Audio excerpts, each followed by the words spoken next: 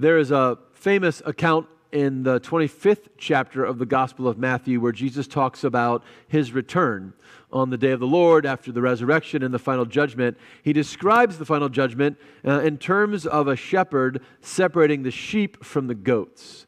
You remember the story, and he says the sheep on his right hand are those who have a relationship with him, who will live forever with him in heaven, and the goats are those on his left hand who do not have a relationship with him and who will live forever without him, which is what we call hell.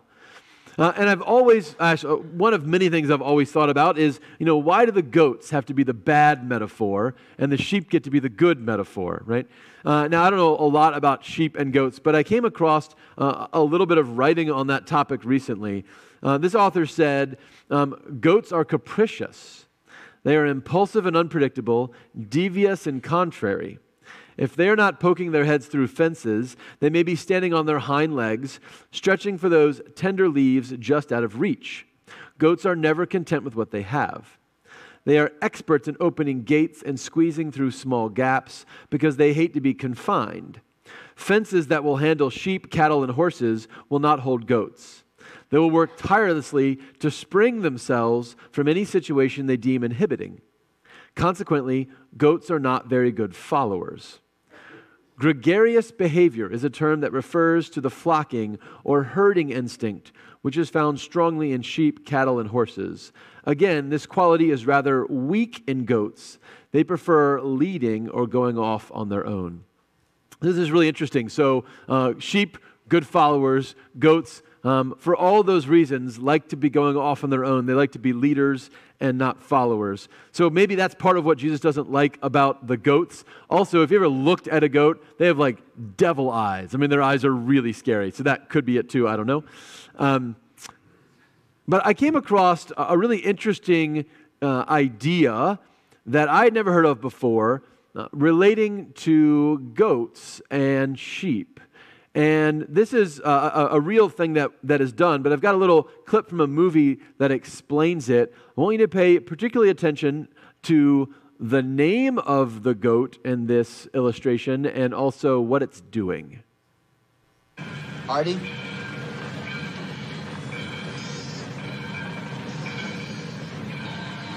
What is it? A Judas goat. Didn't you ever see one? No, what does it do? Watch and you'll find out.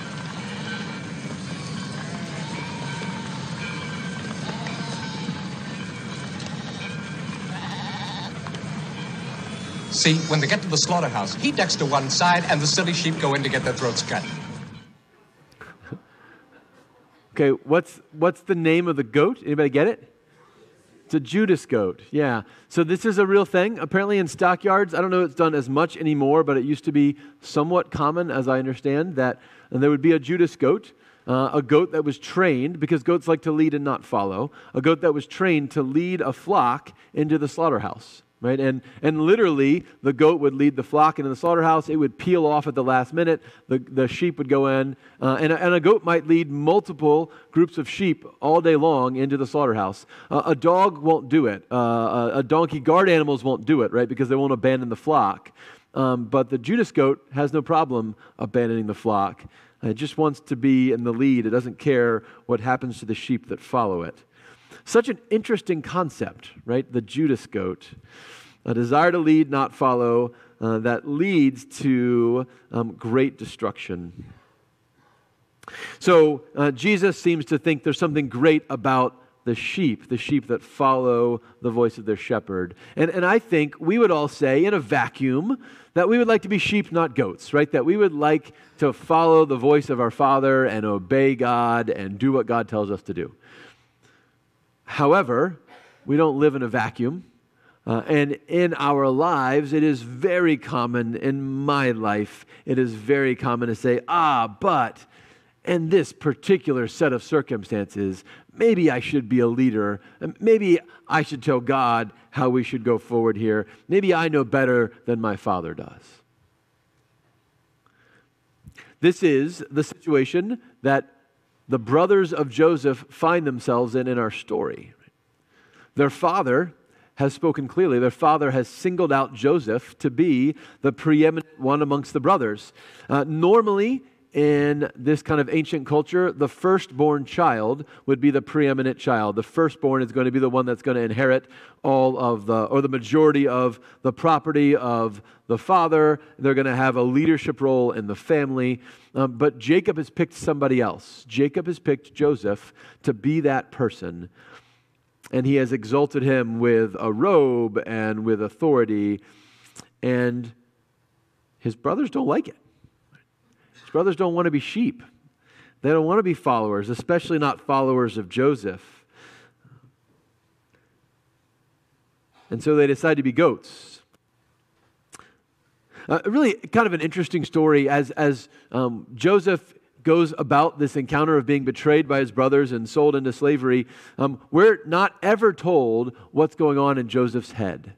And we don't get any insight into what Joseph is thinking or feeling. You maybe noticed he doesn't even speak in this story to his brothers. He speaks to the random stranger when he's looking for directions. So men do sometimes stop and ask for directions. But then after that, he doesn't say a word to his brothers, or at least we don't have a word of his voice recorded. The brothers speak as a group, mostly, but there are two that are singled out. You notice that two of the brothers who are identified and giving speaking roles in this story. The first is Reuben. Reuben is the firstborn. Reuben is the one who should be the preeminent. He is the one who should be receiving all the inheritance of his father. But for other reasons that we're not going into right now, he's out of favor with his dad. Reuben, however, speaks up. You notice? Reuben is the only one in the story who advocates for Jacob. He says, don't kill Joseph. Don't kill Joseph. Throw him into the pit, but don't kill him. And it sounds like he goes away and comes back planning to rescue his brother and take him back to their dad. Reuben's the only figure in the story who seems to be borderline a good guy, right? And then there's Judah. Judah's not a good guy. Judah says, all right, brothers, you've been persuaded not to murder Joseph, but we sure as heck don't want him to go back home. How do we get rid of Joseph permanently if we're not going to kill him? I have an idea. We can sell him. We can make some money on the side and be ensured we never have to encounter this guy again. We're not told exactly what Judah's motivation is, but I think we are to recognize some little details that we might have missed if you've not read this story before on your own. In the 35th and 36th chapters of Genesis, there are several brothers that they fall out of favor with their dad. So Judah is the fourth born, okay, of the 12 brothers. Judah is the fourth born. The firstborn is Reuben. Reuben is out of favor with his dad because he slept with one of his dad's concubines, one of his half-brother's moms, right? So you can see how that might cause you to fall out of favor with your father. So Reuben's out. He's not going to be the one who inherits. Simeon and Levi, the second and third oldest brothers, are out of favor with their dad because when their sister was assaulted, they tricked a nearby city, actually the city of Shechem we're hearing about. They tricked the city, and it's a pretty graphic story, but the summary of the story is they went in and they murdered everyone in the city when they were unawares. And Jacob is incredibly angry with Simeon and Levi, so the second and third guys are out. So Judah, as the fourth born, has an opportunity to make a play. If he can get rid of Joseph, who is the favorite child, maybe he becomes the leader of the family. It's not going to be Reuben or Simeon or Levi. He's the next in line. This is an attempt, I believe, for Judah to say, hey, I don't want to be a sheep. I want to be a goat. Even if it means leading my brother to slaughter. And for this, Judah's willing to be a ringleader who betrays his brother and betrays his father. By the way, I think this idea of betrayal is incredibly important and more common than we'd like to admit. And I think, in fact, most of us, when we think about betrayal, think of it in that same vacuum. Oh, I would never do that, right? I would never disobey the will of my Father, and I would never betray someone. But then there are all so many ways that we can rationalize betrayal, aren't there? Yeah, but, I know I shouldn't tell anybody what that person said, but they're such a terrible person. Everyone deserves to know what they're thinking. It's kind of a civic duty to gossip that story out into the world, right? Or oh yeah, I know maybe, maybe I should stick up for my boss, but he never sticks up for me, and so I'm just gonna step back and let the bad stuff happen. And there are so many easy ways for us to say, oh, it just makes sense. And we make it about the other person and not about ourselves. It's their fault that I have to betray them. It's their fault that I have to go back on my promise. It's their fault. If she had been more interested in me, maybe I wouldn't have been interested in some other woman, right? We just make it about them, and we find ways to rationalize our betrayals. We have another famous traitor today, a guy named Judas. We all know Judas's story. Judas is a really interesting figure because unlike with Judah, we're not told much of his motivation. We don't get a lot of insight in it except that they both make some money off the deal, right? They both make some money off the deal. But otherwise, we don't know what's going on in Judas's head. We don't know why he decides to betray Jesus. There are many possible reasons. Many books have been written on this topic. But I think it's significant that the Bible doesn't tell us. It's significant that Scripture doesn't say, oh, this is why he did it. Because if we had that, maybe we could try to come up with some justification or rationalization. But in the end, the Bible just says, hey, it doesn't matter why he did it. It doesn't matter how many layers of lies we tell to ourselves and others. The reality is a betrayal, right? That this is an act of evil, whatever his motivation might have been. Ooh, this is cool. I hope you notice these stories are intended to be read in parallel. So we have two stories where a brother betrays the favored brother, right? Joseph is being betrayed by Judah. Jesus is being betrayed by one of his brothers. He calls the disciples brothers by his brother Judas. In both stories, there is a small sum of silver coins exchanged, 20 or 30 silver coins exchanged for the betrayal. In both stories, the one who is betrayed descends into incredible suffering. Jesus is arrested and flogged and crucified and descends into hell.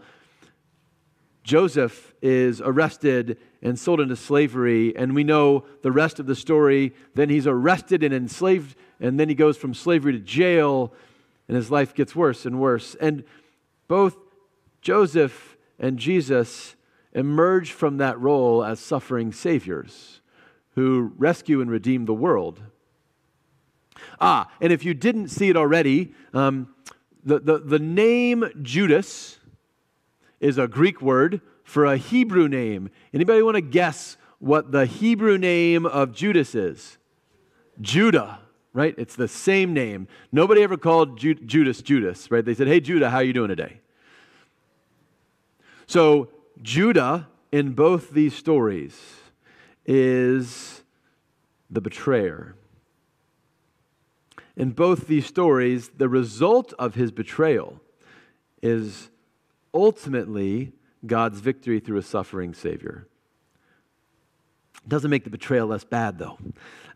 In college, I took a class on Dante's Divine Comedy with my wife. It was really a fun class. If you ever read the Divine Comedy, this is Dante's. He's got a 3-part epic poem called Hell, Purgatory, and Heaven. And it's his journey through those realms. Super cool. By far the most interesting part is hell. And that's what everyone reads. If you read just one part, you read the Inferno. Dante was an author in the 14th century in Italy. And so as he's going through hell, he has to people hell, right? He has to have somebody in there being punished. And so he just does what all of us would do. He writes in all the people he doesn't like, and he puts them in hell. It's so great. It's like, oh, here's this guy I didn't like in 3rd grade. He's in hell. And this person, it's really fun. So as you're going through the Divine Comedy in the Inferno, Dante starts out in a wood, and then he meets this guy Virgil, who's a poet of the Aeneid. He meets this guy Virgil, who's a ghost, and Virgil is his guide as they journey down these concentric rings.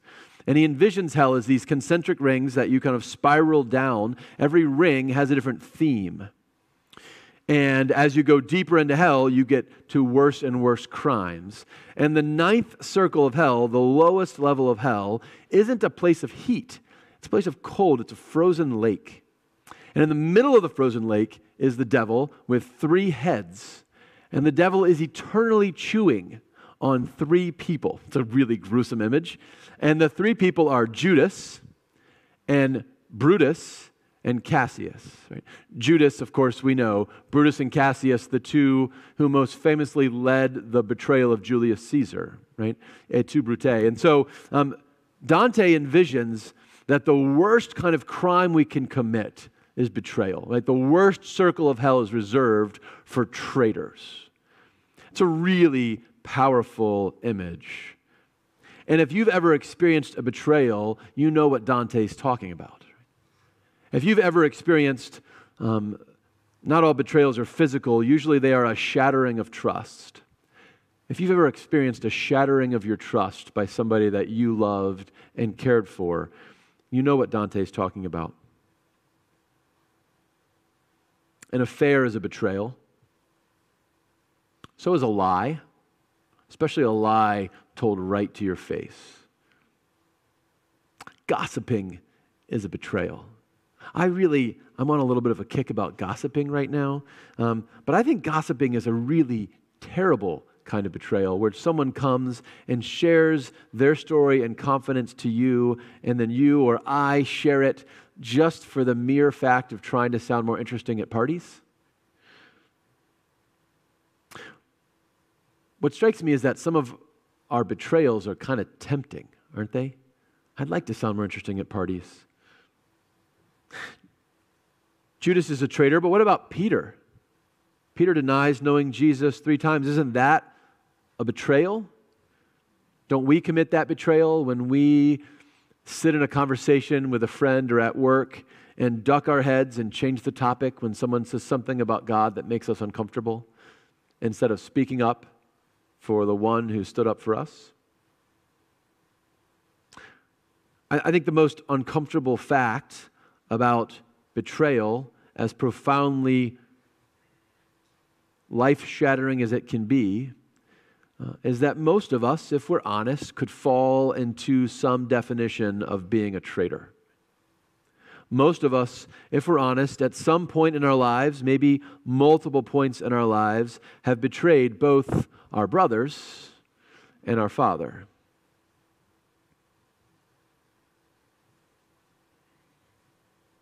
There is some good news, however, in this story.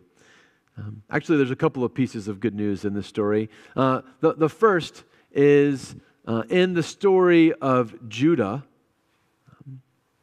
more happens than just chapter 37. I think one of the great tragedies of the story of Judas, the betrayer of Jesus, is that after he experiences some remorse and he throws the money back in the temple, he goes out, and the story says he hangs himself.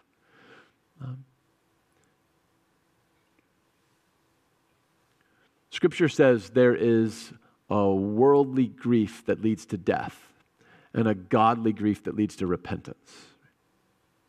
But grief in itself, remorse in itself, is neither good nor bad. It's just an experience. It's a feeling. It's how we respond to that feeling that matters. What's tragic about the story of Judas is not just that he betrays Jesus, but that afterwards he gives up. Afterwards he has worldly grief, but no godly grief. He doesn't repent. He simply runs away from what he's done. Judah has a different story. Judah has a different story. We don't get it yet, but later in the book of Genesis, we're going to hear some other moments in the story of Judah. Judah, who here is the ringleader, encouraging his brothers to get rid of Jesus, to sell him into slavery so that he can be the goat and not the sheep. He wants to be the leader of his family. Judah, later in our story, will come full circle. Later in our story, we're going to have a moment where Joseph's only full brother, whose name is Benjamin, the new favorite child of their father, the one who is now in line between Judah and his goals, Benjamin's life is at risk. And at the end of our story, Judah will offer up his own life to save the life of his half-brother Benjamin.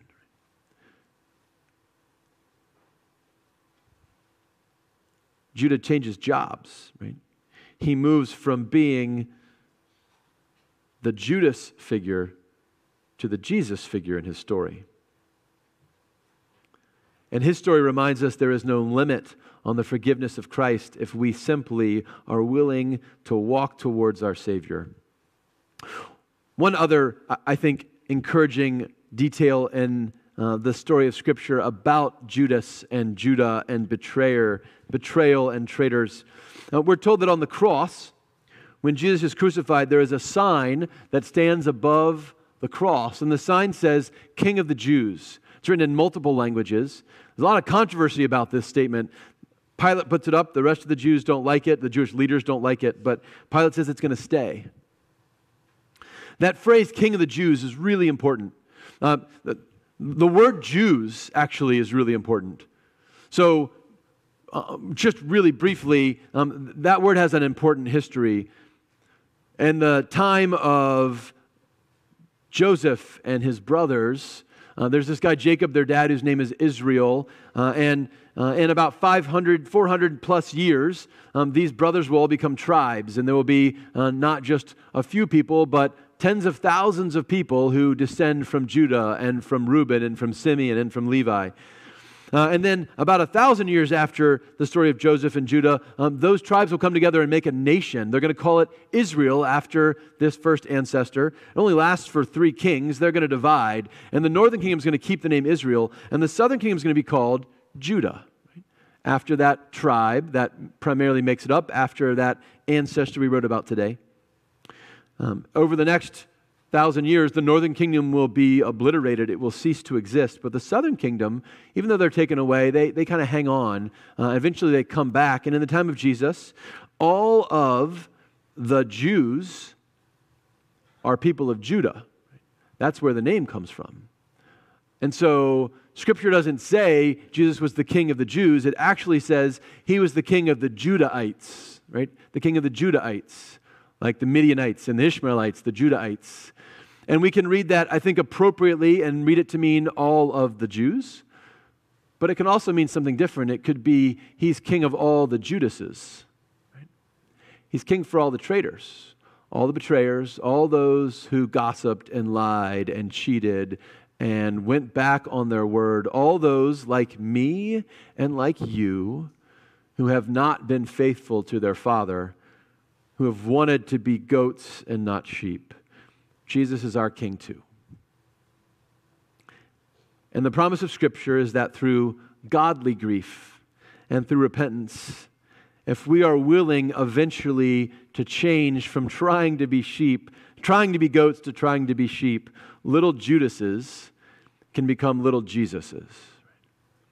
And that's our hope and our prayer in this story, that we might be a people who move from traitors to followers of the King of traitors. May it be so. In the name of the Father, and the Son, and the Holy Spirit. Amen.